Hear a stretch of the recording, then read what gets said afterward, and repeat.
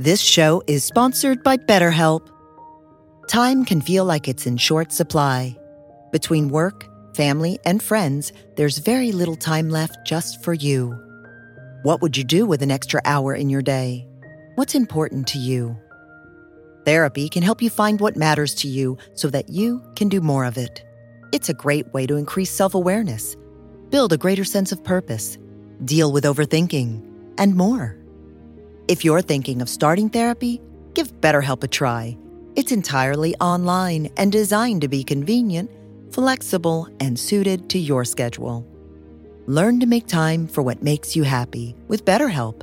Visit BetterHelp.com/BeHereNow today to get 10% off your first month. That's BetterHelp, HELP.com/BeHereNow.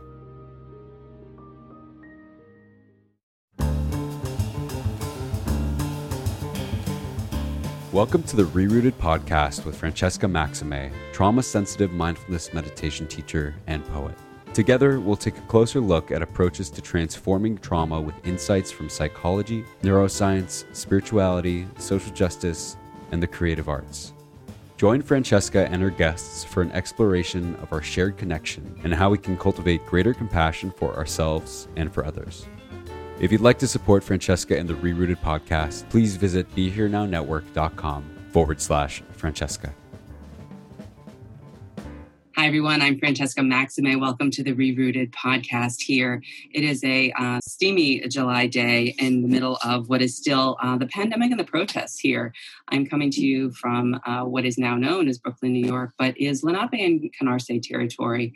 And my pronouns are she and we. And really enjoying being able to be with two very special guests here today.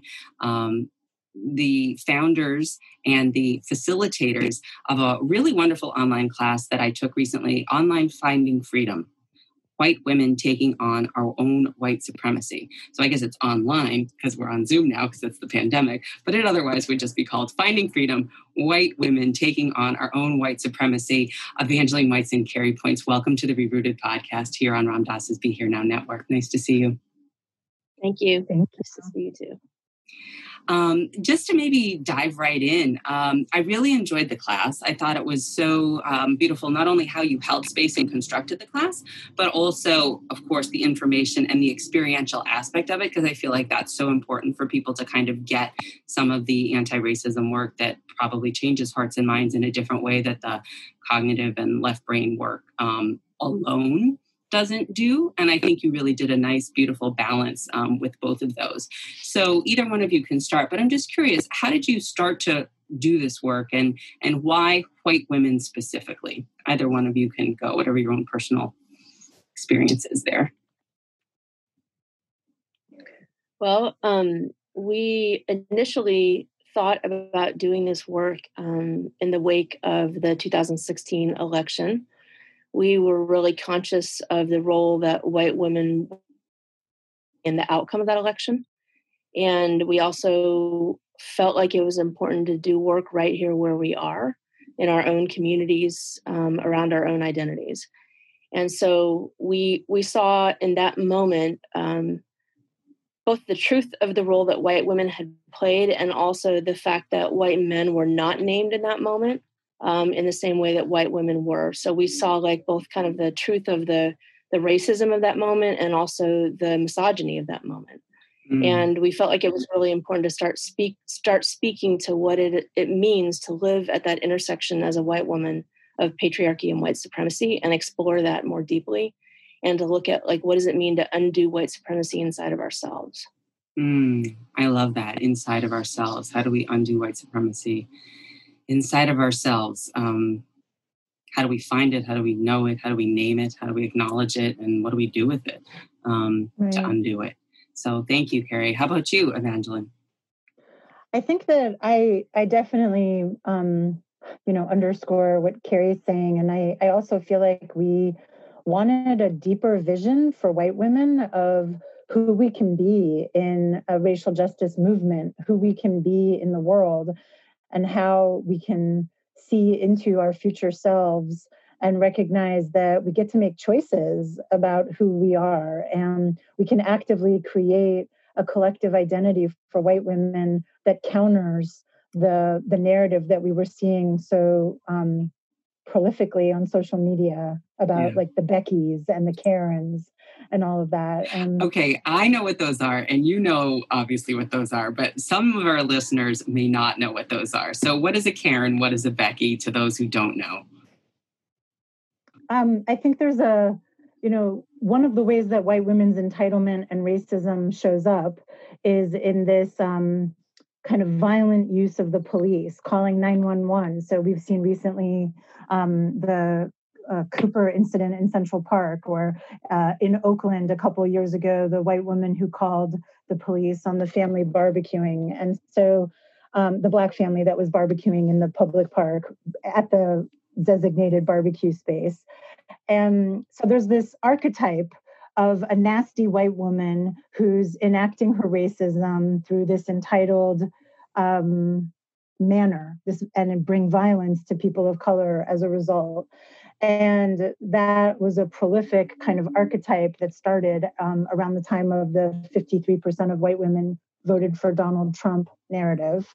And that I was very invested in being able to create a space where we could hold white women to a higher account, and we could collectively say we can do better than this.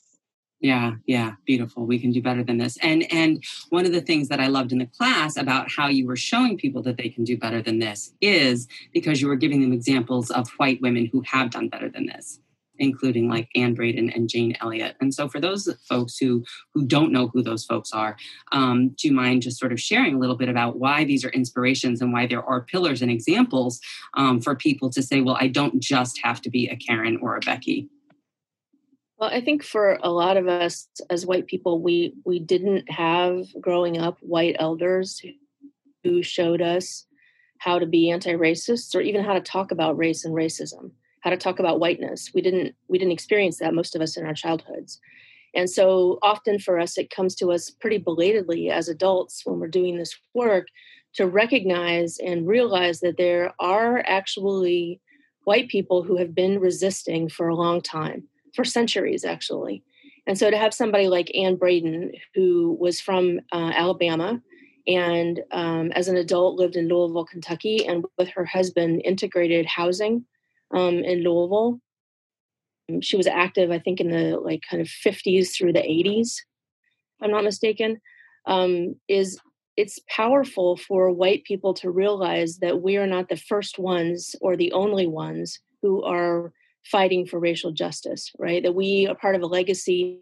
We have ancestors who have been doing this work for a long time, and that it is part of who we are and who we can be in the world. And we can rely on and lean on our ancestors to show us the way.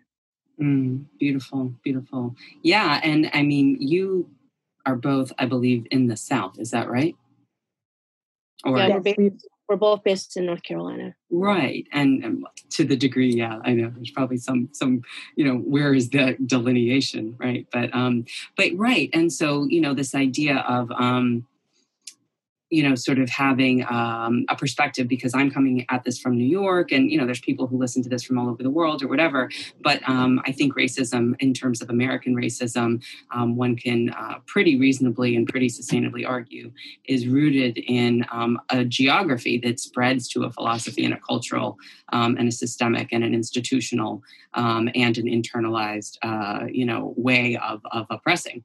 But that a lot of it is in a way very close to home from your lived experience, in terms of what you were saying, Kari, with people not having, you don't have a mentor there. You didn't grow up with ease talking about racism or even naming it.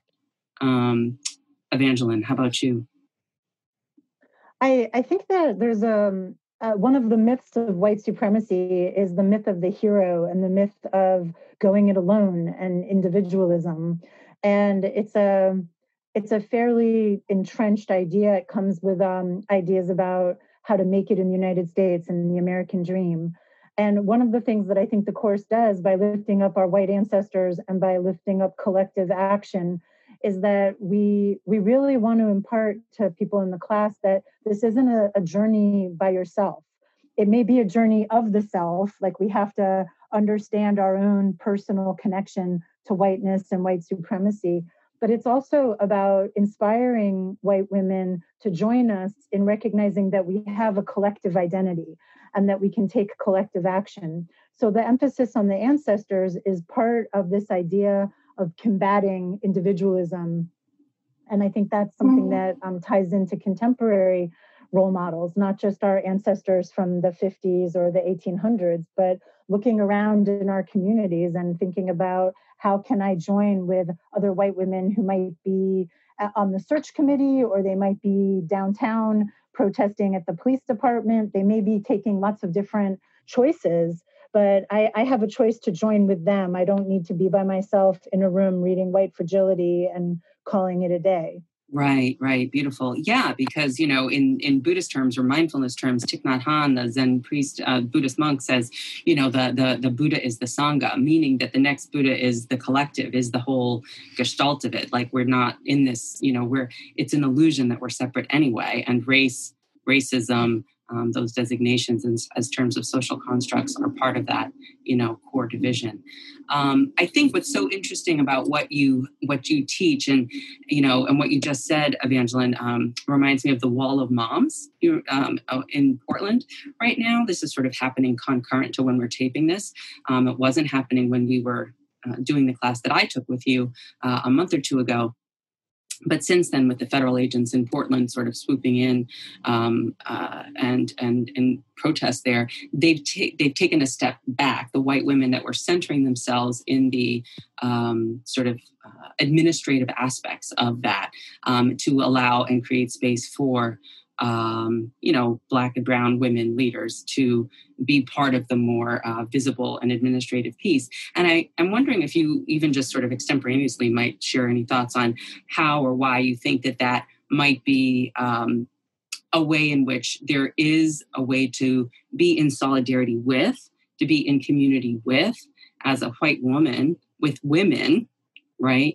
In much the same way that you talked about Mamie Till and then Catherine Bryant, right? Not having that solidarity between Emmett Till's mother as a Black mother and Catherine Bryant as being a white mother, that she still called on for Emmett Till's essentially execution, as opposed to having solidarity with around that. And why is that important in terms of our contemporary way of white women as they do this work, as they lean in, as they find one another in Sangha, in community, if you will, through classes like you have? Why is that also an important way to be there, but also not have to always be centered? Does that make sense? Yeah.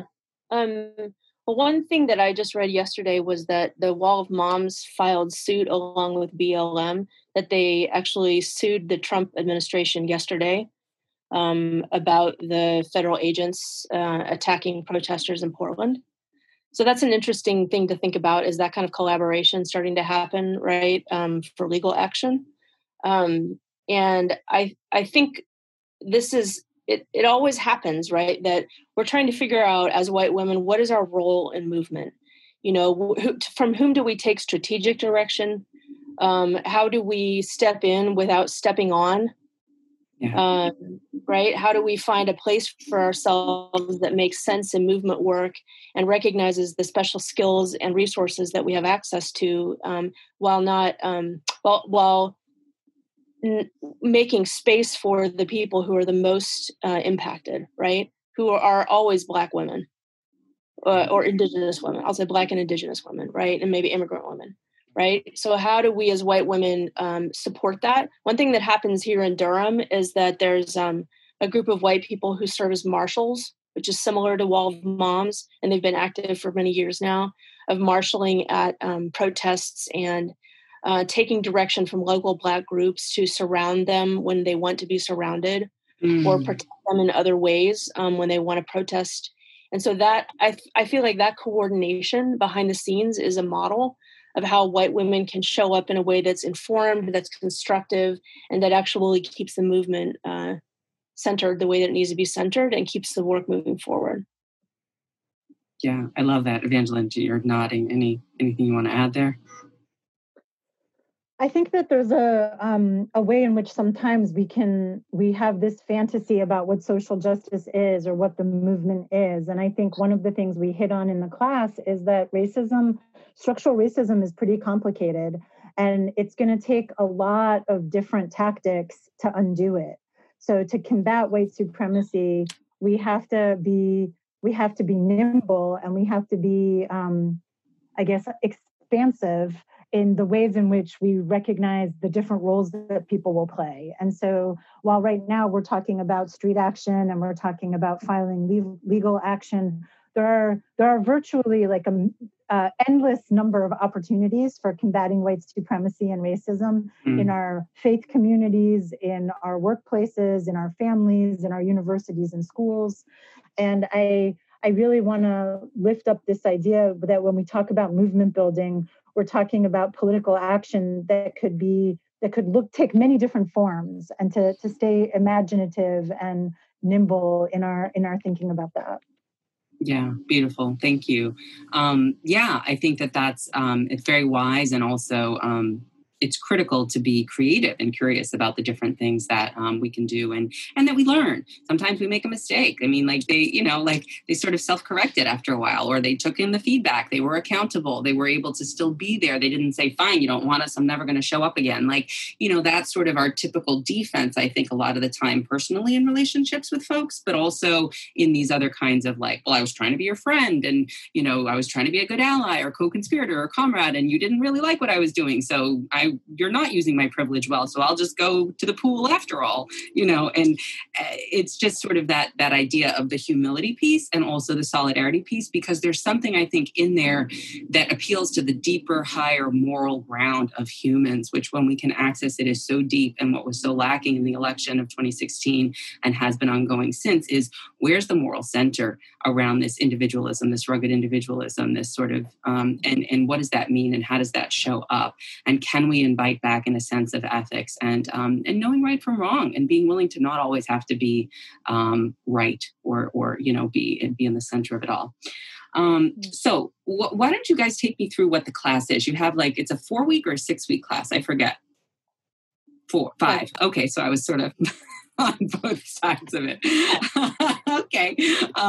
So maybe talk through some of the modules. I know what it was like to be on the receiving end. And I know it was a bit of a weird thing for you guys to shift to doing it in person. I mean, from in person to online. But what could people expect? Because you're going to keep doing these every couple of months. And I want people to be able to find you and also kind of sign up if they want to, but to know what you have in there.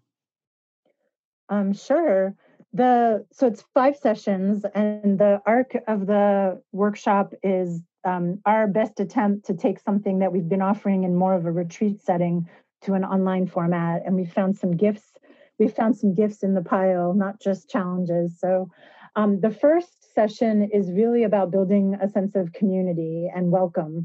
So we set out kind of what our approach is to this work, what it means for people to be in a white specific space. We talk about some of our similarities and differences. We have to do a little bit of an orientation to Zoom and what it will mean for us to be living collectively in a Zoom room for the sessions. And we really try to ground in the history of over 50 years of Black folks and people of color asking white people to do work with one another and to push one another. So the first session is really the foundation. I like to call it setting the space, although now the space is the internet space. The second session is about intersecting oppressions. So a little bit about what we talked about earlier we use the Emmett Till story to talk about what it means to live at the intersection of racism and misogyny as white women, and how the trope of fragile white womanhood needing protection by white men against the scary Black racist sexual predator, that how we still live with that today, and what is it about white womanhood that can be redeemed from that legacy, and how do we turn that around? In session 3, we get into more deeply and more personally what collusion with white supremacy means for us individually. Collusion. So how participate. How I'm complicit, right? Exactly. How I participate in racism, the ways that it benefits me when I just say, I don't want to deal with that. Or like you said earlier, I'm taking my marbles and going home because you don't like me. Yeah. How do we recognize the places where we use our whiteness and our privilege to push away from staying in a hard conversation or staying in a tricky place that might benefit more people of color and more white people if I stayed with it. So then session 4 is about resistance, and we really try to pay attention to embodiment. So while we're looking at shame and how shame stops us and sort of prevents us from having a breakthrough, in session 4 we talk about what resistance looks like. How do we push through that shame? What could it look like in the different roles that we play, as I talked about earlier? And then the last session is about taking action and making commitments, and what could it look like in my life to be accountable, and how will I be accountable to myself and other people in my community, as I choose to take bigger risks for racial justice.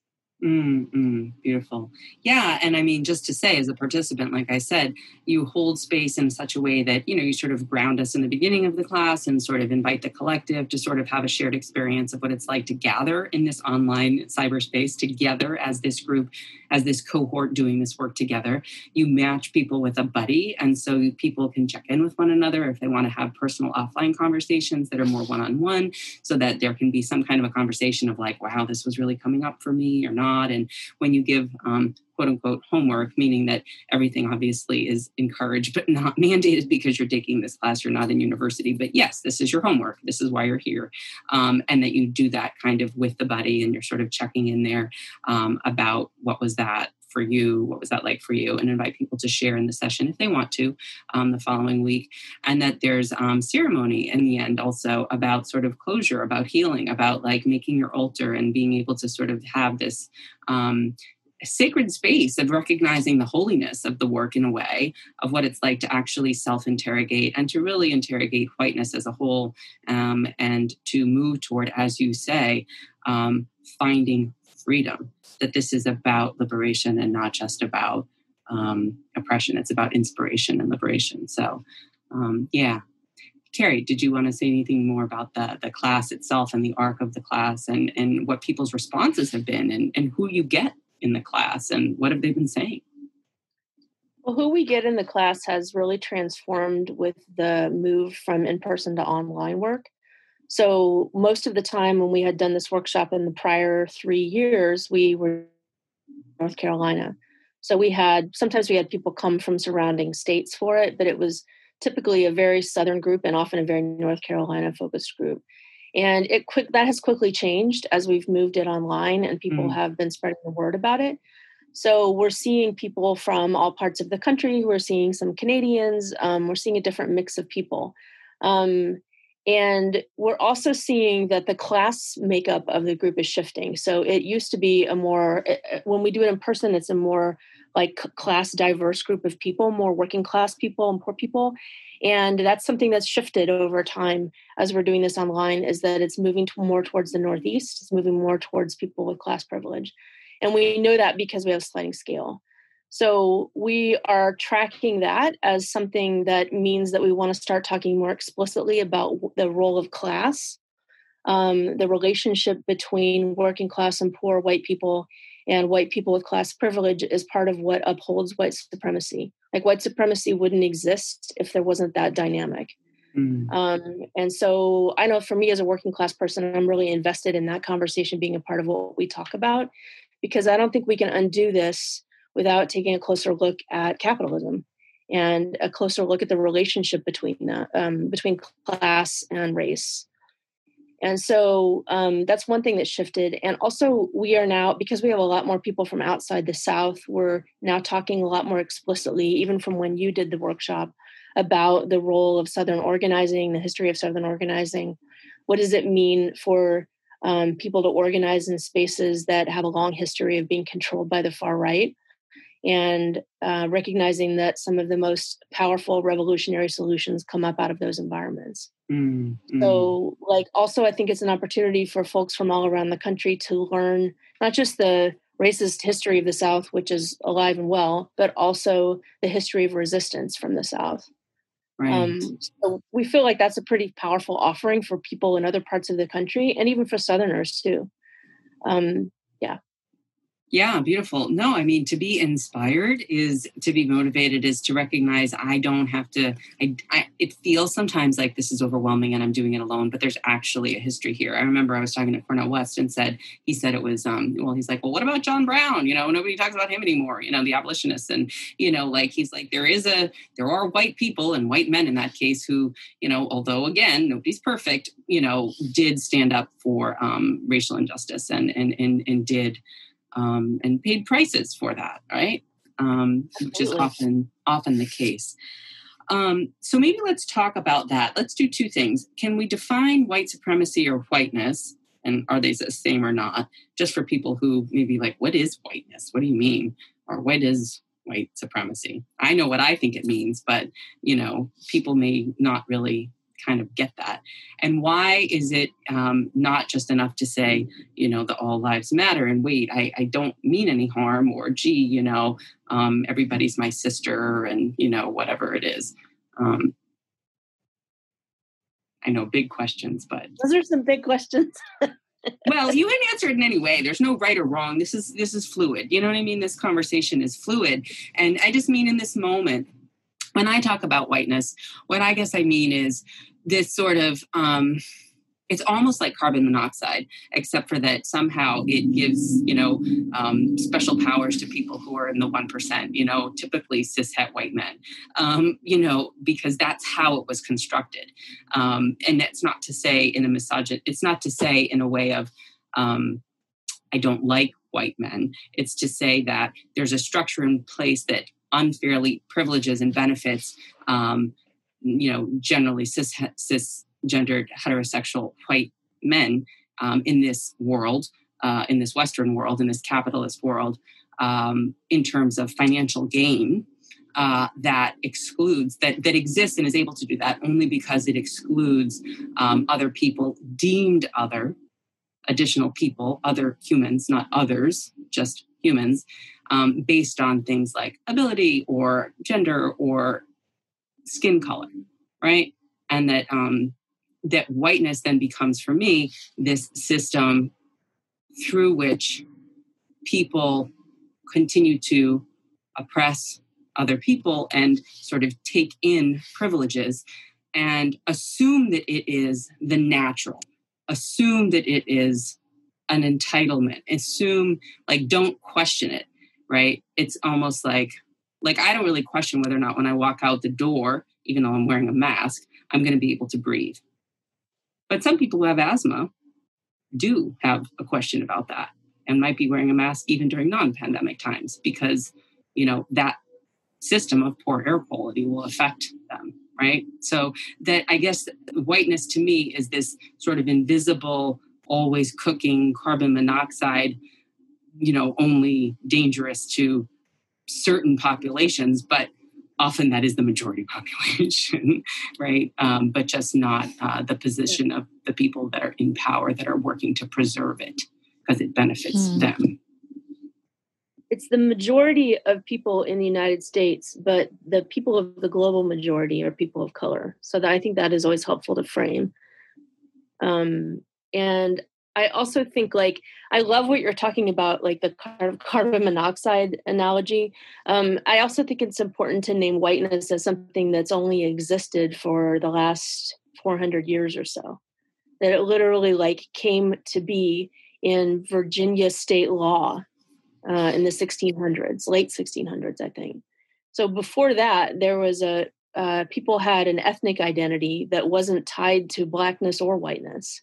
Blackness and whiteness developed as a result of the colonies in the United States and as a result of slavery. So to me, it's also helpful to understand that these aren't things that existed since the beginning of time. They're not natural or normal or required or something that just develops up out of the ground. We created it. Humans created it, which means that humans can undo it. Right. Yeah, I love that. Humans created it, humans can undo it. Again, and from a mindfulness perspective, as many of our listeners are, we talk about greed. We talk about, this craving is the Buddhist teaching. And, Elizabeth Warren talks about theft. The problem with capitalism is that it's theft. It's greed unchecked. There's there's too many, whatever you want to call them, loopholes or ways that you can game the system in your favor. So that's the piece that you're talking about with the first Portuguese slave traders that, went to Africa and started if you were an enslaved person, you didn't work for 7 years and then get your freedom. You were, became here enslaved for life as well as your children's children. And that's the legacy that we have right now in this country, which is, I think, why a lot of people who, even in psychoanalytic circles and psychotherapist circles and mindfulness circles and whatnot that I'm in, will often say, they have an idea or a notion that slavery was in the past.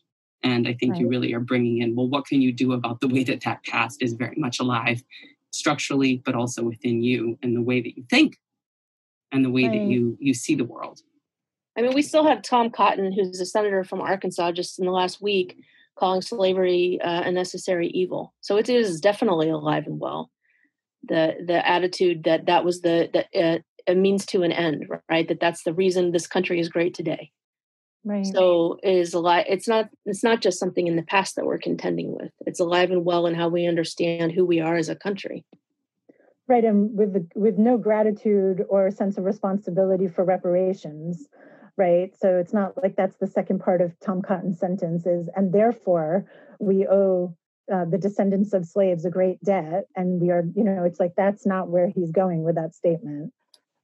It's a be grateful that we saved you from your uncivilized life and right. brought you to this fine country. So that's where I think white supremacy comes in, is this idea, going to this idea of what is civilized and manifest destiny and all of the political and economic oppression that this country is built on is coming from this place of the white Western European way is better. And while we may not articulate it as often and as in that same way today as we did in the 1800s, I think there still translates to a dynamic that is a white supremacist culture in a lot of our universities and nonprofits and workplaces and spaces where there's this unspoken understanding that being professional means a certain thing, or that a particular job requires a particular advanced degree. And we have come to accept things that are professional and polite and right.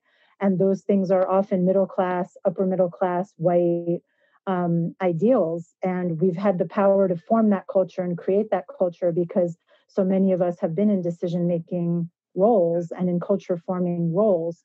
And now all of a sudden, there's big shifts happening, and some of those norms are being called, many of those norms, if not most of them, are being called into question, like the role of the police in communities. And pulling the veil back and recognizing what some of those accepted norms are, those accepted institutions are, is a way of calling white supremacy in to say, well, do we need the police to look this way to feel safe in a community? What makes a community unsafe? And asking those questions in a way that takes race into consideration is a way of pushing back on this white supremacist history and inheritance that we all have sort of lived, many of us have just lived with and accepted the comfort of not questioning.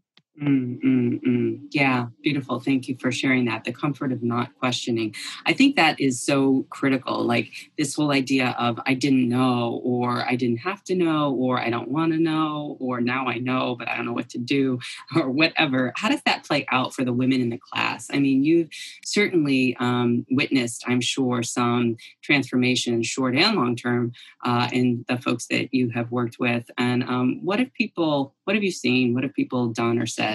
How have things changed? I think we've seen a lot of examples of individual and collective transformation. I'm thinking about this quote that I read recently from Flo Kennedy, who said, freedom is like taking a bath, doing it every day, right? Freedom is like a practice. You have to commit to it every single day. You recommit to freedom. And our conceptualization of this work is that this is about everybody getting free. Finding freedom is not finding freedom for people of color. It's the idea that when people of color are free, we all will be free, right? That's the foundation of the idea of Black Lives Matter, right? Is that when Black lives matter, everybody's lives will matter. So we've seen a couple of examples I can say is that I know somebody who ran for city council and won because she was motivated by the class. That was exciting. Yeah. In Massachusetts. She moved to Massachusetts and she ran for city council. And I also know somebody here in Durham who was inspired to raise like $40,000 or something to buy down all of the school lunch debt in the Durham public schools. There's a lot of kids who were being shamed in the lunchroom because their parents couldn't afford to pay for their lunches. And so she paid down all of that debt with donations and then created an escrow for future lunch debt. And I think that was definitely inspired by the work that she did in the workshop.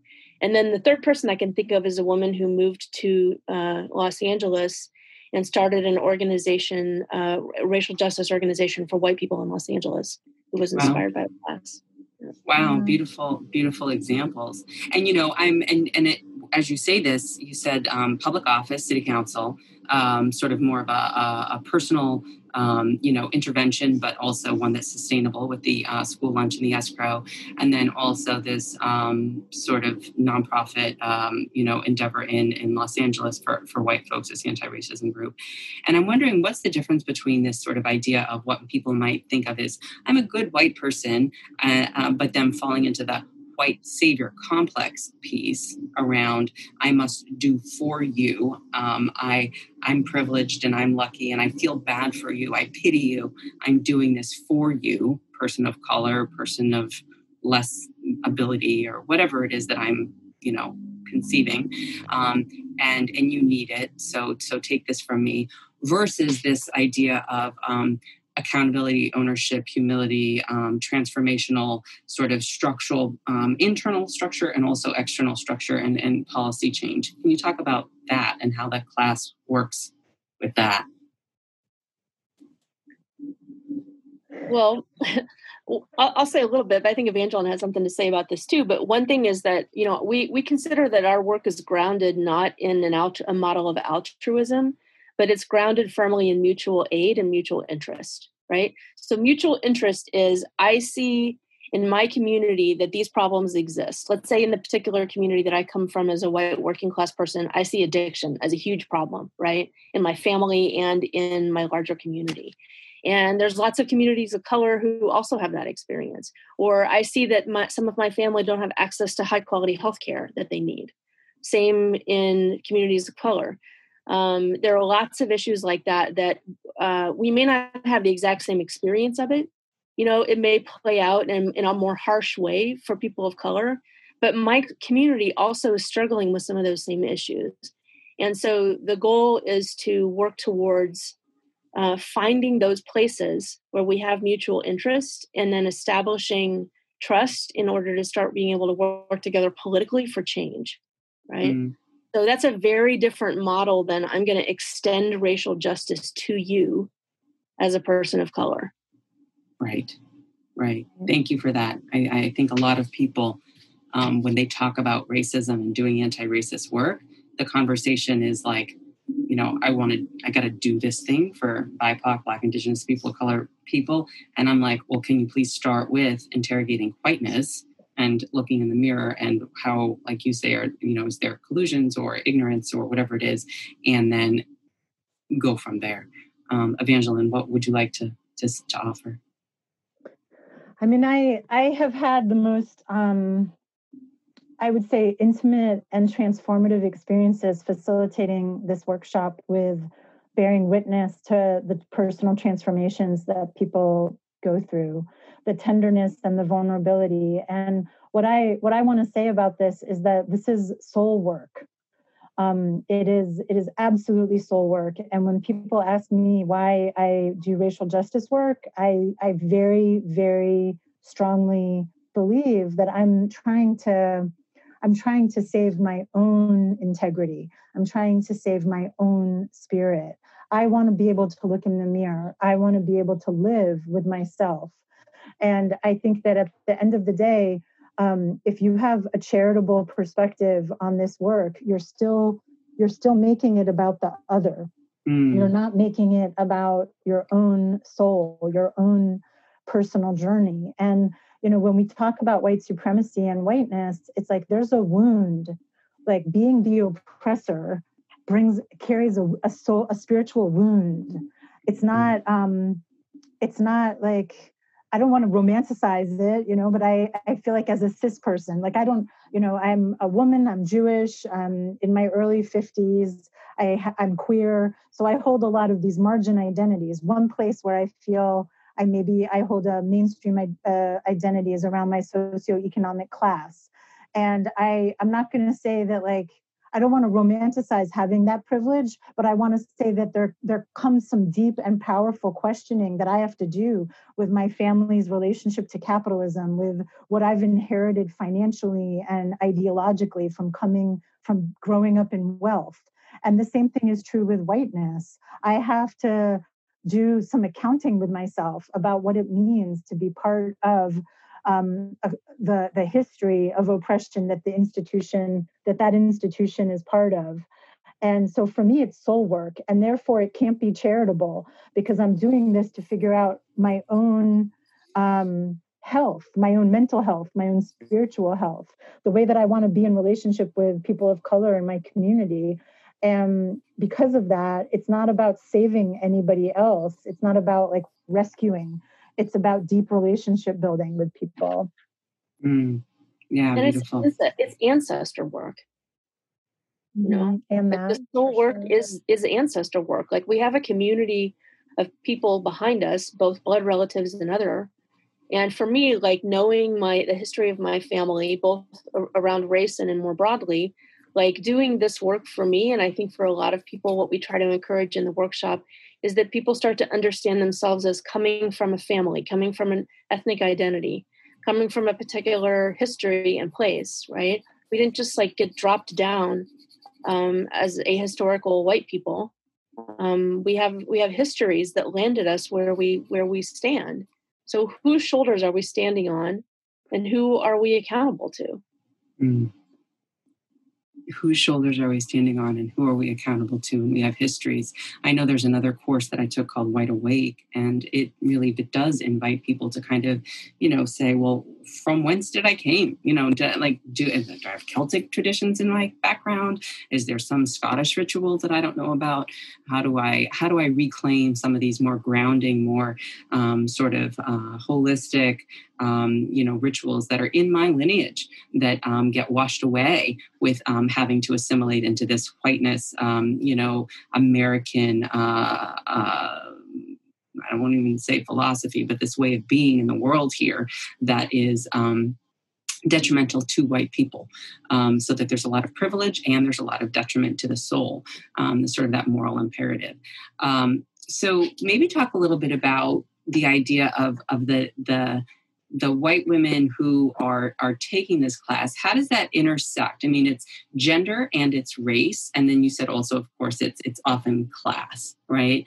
That we know race was originally and always used not only to subjugate, but to divide when there were people trying to unite. And you are meaning that there were Black people and there were white people who were economically oppressed, who when they were coming together around labor abuses, were being told, well, we're going to give you white people, some acreage here, but not you Black people, because, we want to create this division so you don't unite and have that strength of that unity. So this was, reinforced a million times over in terms of the division around class lines, and then how, white wealth has been generated through policies, since then, for eons like that. And those policies exist today. But can we talk a little bit about the gender piece, kind of going back to what you said in the original piece around white women, college educated women, even voting for Trump, and how that sort of plays out with this unique way of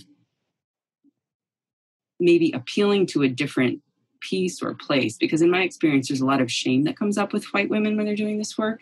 And that shame tends to be very collapsing, and also tends to be a place of feeling very helpless, and maybe talking instead about what could be an antidote to that if we're, sort of running into that, in addition to, the sort of people that you mentioned earlier that are inspirational, like the Anne Braden and the Jane Elliott.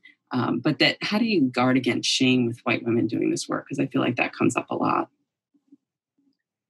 Yeah, I mean, one idea that's out there is that historically white men are the rule makers and white women are the rule enforcers, which can be a helpful frame to understand kind of what our position is, right? Maybe we are not the ones who, or haven't historically been the ones who've been able to make the rules. And there's a lot of ways that as a result, we've been excluded historically from things. Access to capital, whatever, a lot of things, access to education. And we have played a particular role historically of enforcing those rules. And I think it's really like one of the things we're asking people to explore in the workshop is, what have you gained from accepting those terms? Right? How has it benefited you to accept those terms? And maybe you inherited those terms because that's what your mother did and your grandmother did, and et cetera, but still you accepted them, right? Maybe not consciously. And then looking at kind of what were the ways that benefited you? What were the ways that it hurt you? That you were harmed by that bargain or negotiation. And what would it be like to realign your loyalty and your energies in a different way that was more in alignment with your own values, which requires you to know your own values. Like sometimes what we're doing in the workshop is asking people to dig deeper into what are your actual values and where are the gaps between your professed values and the way that you actually show up, right? The way that you actually use the power that you have as the enforcer of the rules. A lot of white women are gatekeepers. We're gatekeepers as teachers, as nurses, as social workers, as nonprofit workers who control resources, as HR people. There's a lot of ways that white women serve as gatekeepers for resources and access to things. And so what would it be like for you to realign around different values that didn't uphold the rules that white men made and that actually predominantly benefit them? One of the things I think when we look at abolition that's really important for us as white women is to consider how has the criminal justice system served us and how has it failed us? Even though it's traditionally, like the history of it has often been about protecting white women, how many of us have actually been protected when we needed it? Especially if the perpetrators were white men. Well, you use that example with Emmett Till's accuser, Carolyn Bryant, and then Carolyn, that was right the first time. Okay. About her husband being abusive. The person who murdered Emmett Till, one of them. And that was something that she was enduring, perhaps concurrently with her defense of patriarchy and her accusation of this 14-year-old Black boy and his subsequent execution. There's like a insidious family. Like if you distill everything that Kari's describing down to a family unit, and you look at it through a heterosexual Christian, perhaps, lens, I think of it sometimes like my shorthand for this is the good wife. And I think that it's not, I don't know, this may take us into a different direction, but I don't think it's sometimes I'm very aware of the fact that we are both LGBT identified. We're both queer identified. And I think that there's a nuance of this that is particularly challenging and painful for straight women to look at. Am I protecting my husband at the expense of my sister? or my mother or my cousin. And what does it mean to be in that corner, trapped in that corner? So I think there's a way in which we can look at this through a family systems perspective, but then blow it up to the level of society, the level of culture. But for me, the archetype is the good wife, right? Not the TV show, but like the phenomena of like, I want to be the good white wife. My husband makes the rules and then I enforce them with the kids. And that there's a brokenness there that is all about sexism, all about misogyny, all about homophobia, the gender binary. Yeah, I love what you're saying, because it really, it just, for me, as a cishet woman who really has not enjoyed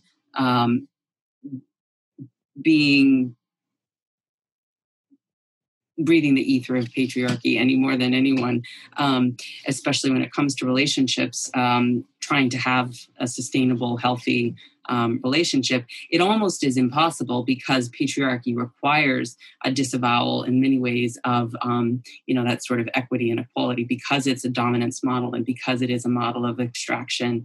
And that to collude with the relational aspect of things, which everyone human wants to be relational. Every human wants to connect. Everyone wants to be, having a family and, doing the right thing and these kinds of things. But how much do you have to sacrifice and collude within yourself? And then all that internal suffering that many white women do hold, but then turn around and hold up, as you say, frontward facing or outward facing, white cishet wives, maybe, shall I say, that were outward facing to the world around protecting that family unit at the expense of what would otherwise be a more liberatory position, because it feels like they're, as you say, stuck between a rock and a hard place, and it has to be one or the other, given the system, given the patriarchal system.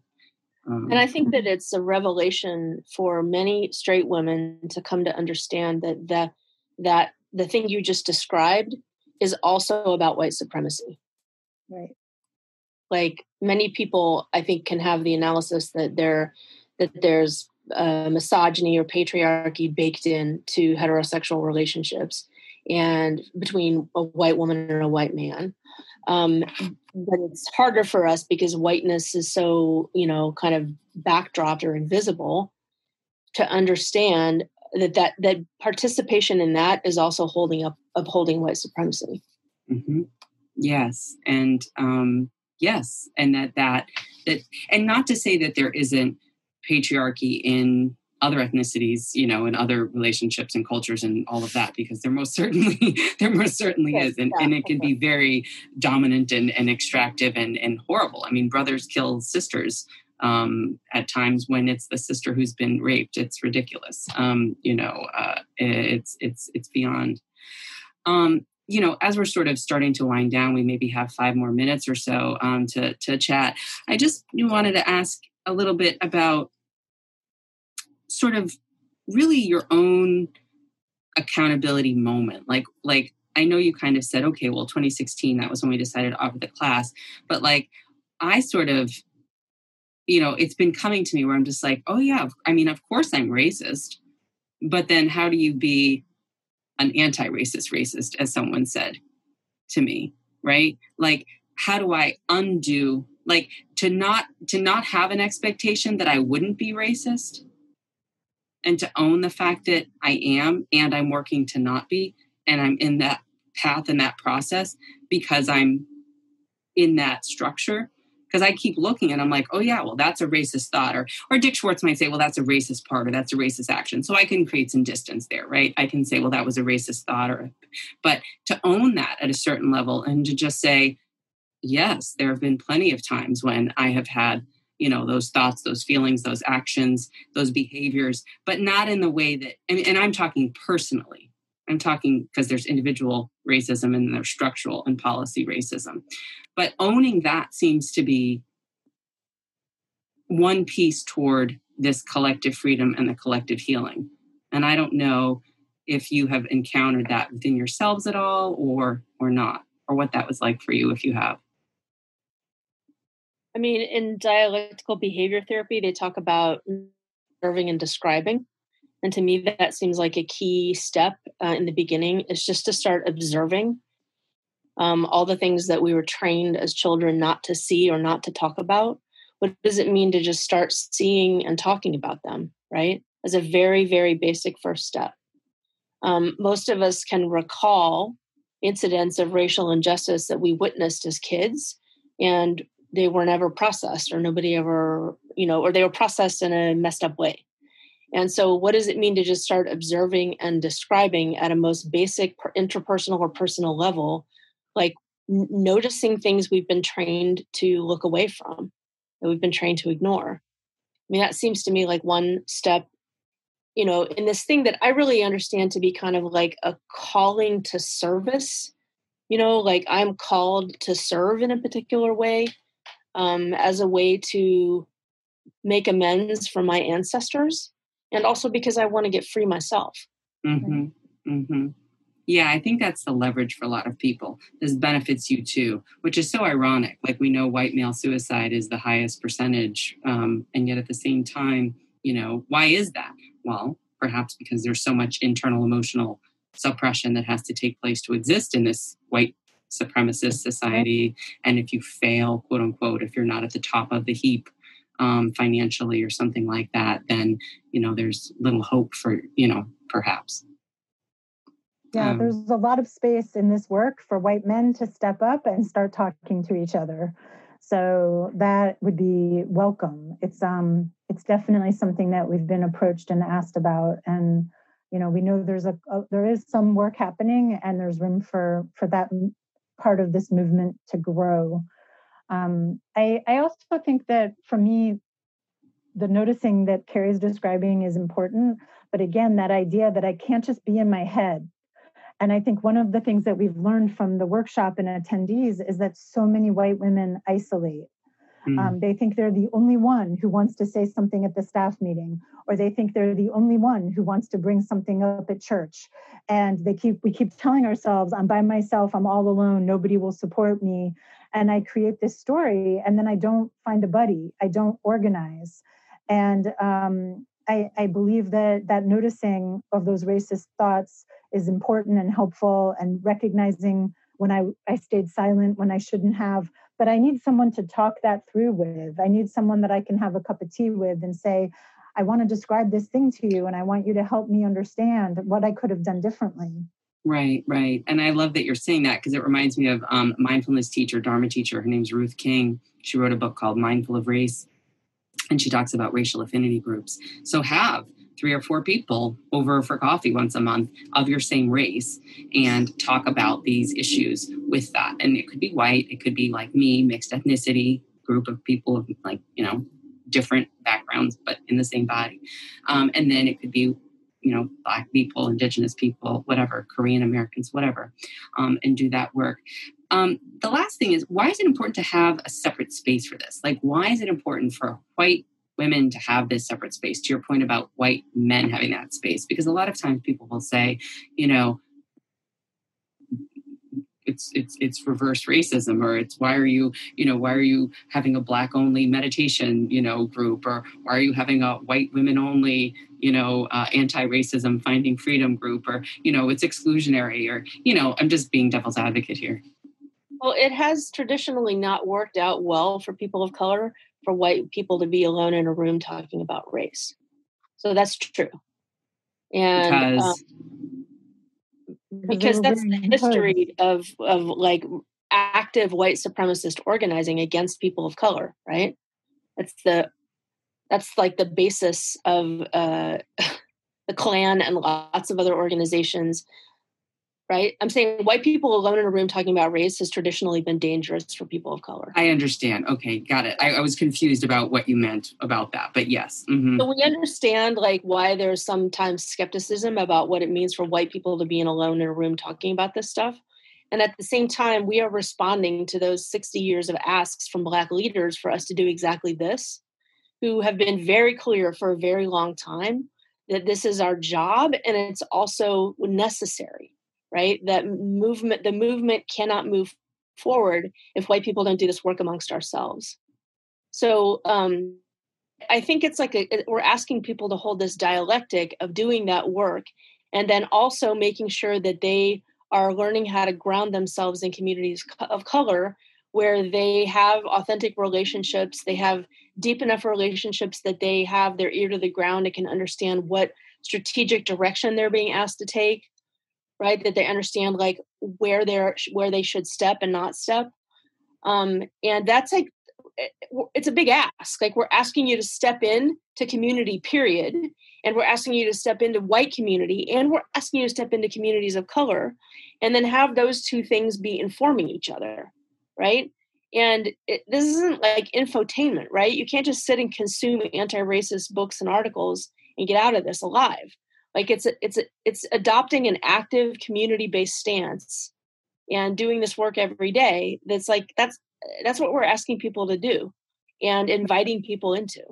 In order to be more effective in multiracial space, right? Yeah. But if we just jump into multiracial space with all of our story and with all of our unresolved shame, we're going to actually take up a lot of room potentially and not stick with it and not persevere. And it will be a stop-start. And then, as you said earlier, we'll say, well, I can't be here. These people don't want me here. And I'll just walk away. So I actually think you need race-alike caucus space in order to build effective multiracial spaces. The goal is to be effective and loving and effective and revolutionary in multiracial space.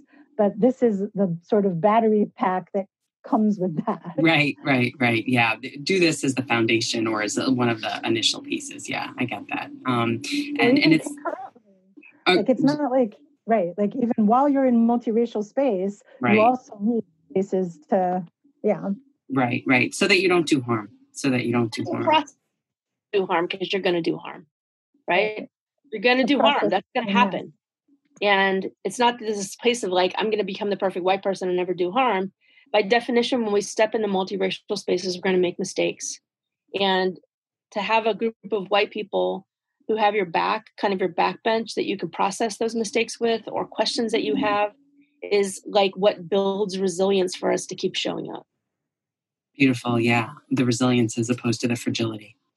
I really love all the work that you're doing. I think it's so exciting, and it's such it's a warm container. It's not an easy, soft, as in, I've sort of come up with this word lately, an elegant ferocity, meaning that it's fierce, but it's also not in such a way that it's so harsh. It may be uncomfortable, but it's not intentionally demeaning or harsh. It's very invitational. And so I would welcome everyone to come and take your next cohort. Can you mention a little bit more about how they can do that? Sure. The next time that we're going to have an open space is October 7th. So we're going to start 5 consecutive Wednesday evenings, East Coast time, on October 7th, and you can find tickets at Eventbrite by putting in Finding Freedom in the search bar, or you can go to the website www.gobeyondconflict.com, and there'll be the Eventbrite link on that website as well. So that's where you can find Finding Freedom. And I just want to say thank you so much for inviting us and diving into these super juicy questions. Really, really appreciate it. Well, thank you so much, Francesca. No, it was really my pleasure. And, like I said, I think, the one thing I'll say is I'm multi-ethnic. I'm Haitian, Dominican, and Italian American. And I grew up in an Italian white home in an Italian white town and, not entirely Italian town, but a white town, and went to a white school. And my complexity and understanding of my own multi-ethnicity was always there, but I didn't have a lived experience as a person of color. And I was always accompanied by my mom and my grandfather. And so I have a lot of sort of unawareness around the full impact, although I've suffered a lot of gender-based stuff, like more the fetishization and objectification about mixed women, which I won't get into because we're closing. And also it's really not what we're talking about today. But my point is that it has been an awakening for me to do this work for the last 5 years or so. And it has and will continue to be my life's work and my, sort of dedication to, as you say, collective liberation. So thank you so much. I appreciate your time, and be well. Thank you. Bye, Kari. Bye, Evangeline.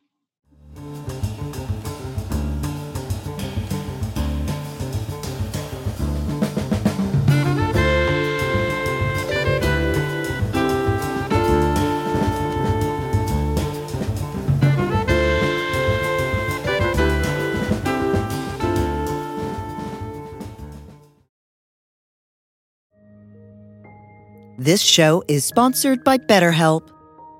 Time can feel like it's in short supply. Between work, family, and friends, there's very little time left just for you. What would you do with an extra hour in your day? What's important to you? Therapy can help you find what matters to you so that you can do more of it. It's a great way to increase self-awareness, build a greater sense of purpose, deal with overthinking, and more. If you're thinking of starting therapy, give BetterHelp a try. It's entirely online and designed to be convenient, flexible, and suited to your schedule. Learn to make time for what makes you happy with BetterHelp. Visit BetterHelp.com/BeHereNow today to get 10% off your first month. That's BetterHelp, HELP.com/BeHereNow.